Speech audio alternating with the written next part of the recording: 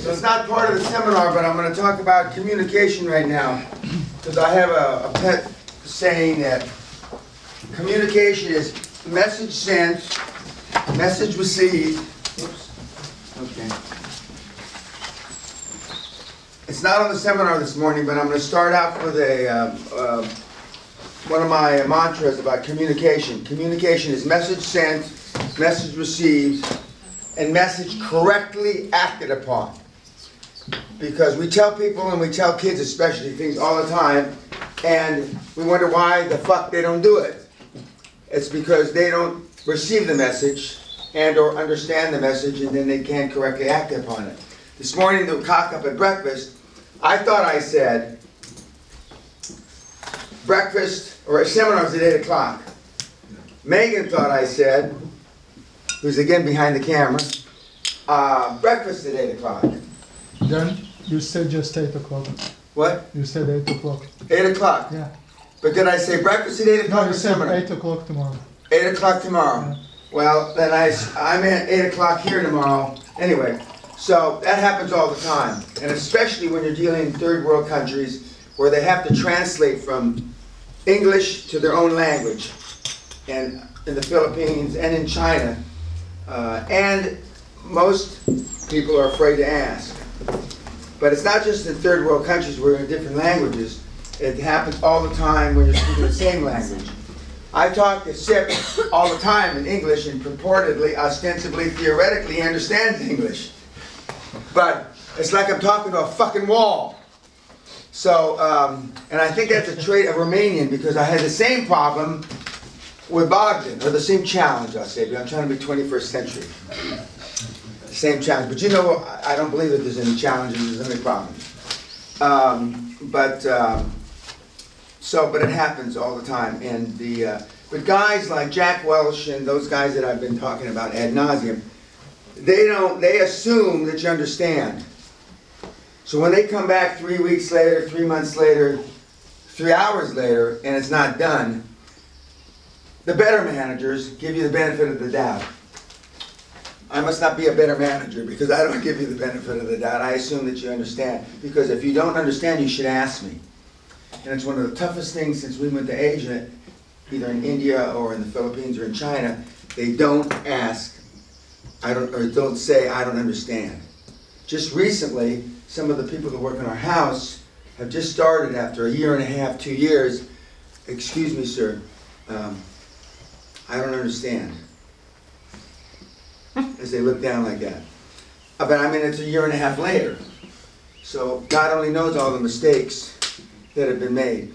And one of the things, when you find something that's not going right, that's only the tip of the iceberg. The fact that I found Sure wasn't doing something, and I saw him do it, or heard him do it, or somebody told me about it. But what about all the other things that we didn't see, or we didn't hear? Or the other employees were supportive of him and didn't want to rat him out or whatever.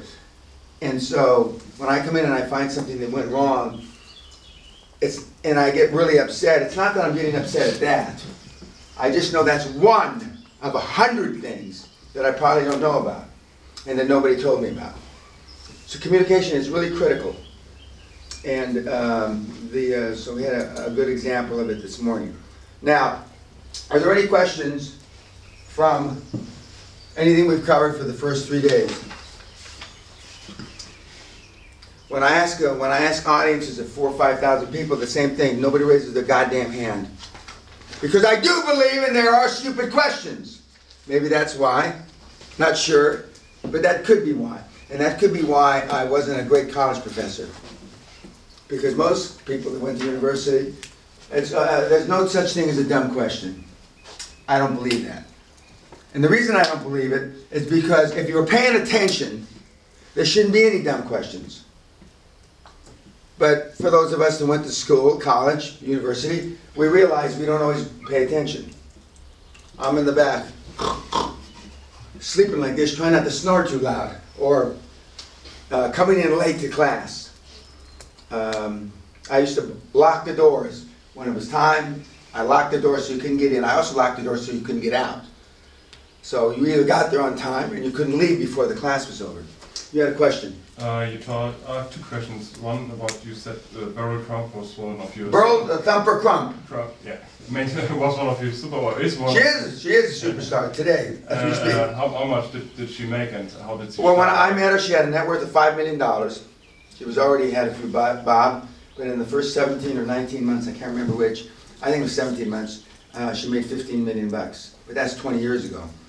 I mean, she has significantly, now she's doing gold deals in Angola, and I mean, she's got a lot of money. She's been very successful. And I think she's, more importantly to her, she's lost 130, I want to say 138 pounds. Beryl, don't hate me for this. 138 pounds or a bunch of weight. And as I think I said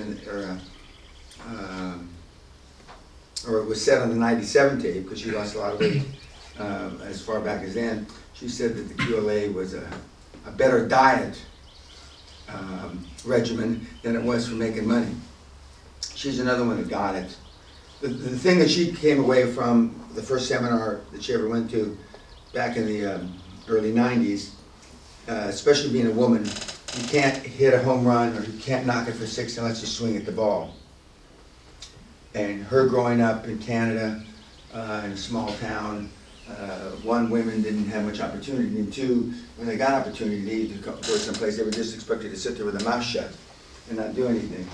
And so she started swinging at the plate, and she found out early on, after I met her 20 years ago, that she was very good. She was just as good as most of the men, and if not better, and she was aggressive. She had that pent-up aggression that Sher and I were talking about yesterday. I mean, and then once she got used to showing the aggression, and she wasn't embarrassed to show aggression, and it was all right to be aggressive as a woman, then it was like unleashing the Incredible Hulk. I mean, she just, you know, ate virtually everybody alive.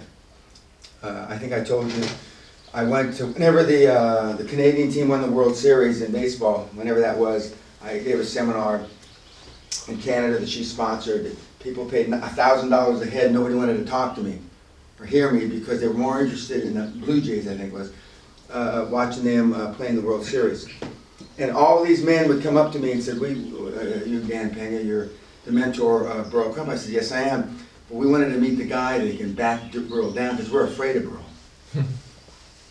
And I never saw that side of her. She was a big girl then. She's not the big girl now, but she was really aggressive, and she scared guys. She scared guys. Yeah. Like I tell people, smart people are afraid of me. Smart people are afraid of me. It's only the fucking dumb ones that aren't afraid of me.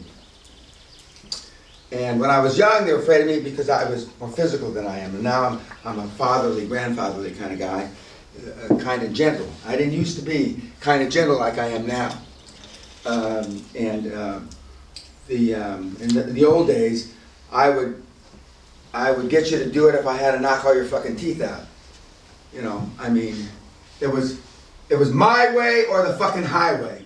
Now I realize it's the 21st century and you can't use that kind of management style, although I'm a proponent of it. I would have been better in the 16th, 17th century. You don't want to do it? Chop his fucking head off. He stole something, cut his fucking hand off. But I know that there are drawbacks to that management style. There are drawbacks, so I obviously can't participate, I'll be in jail. But there are certain parts of the world, as I look into the camera, that you can still do that.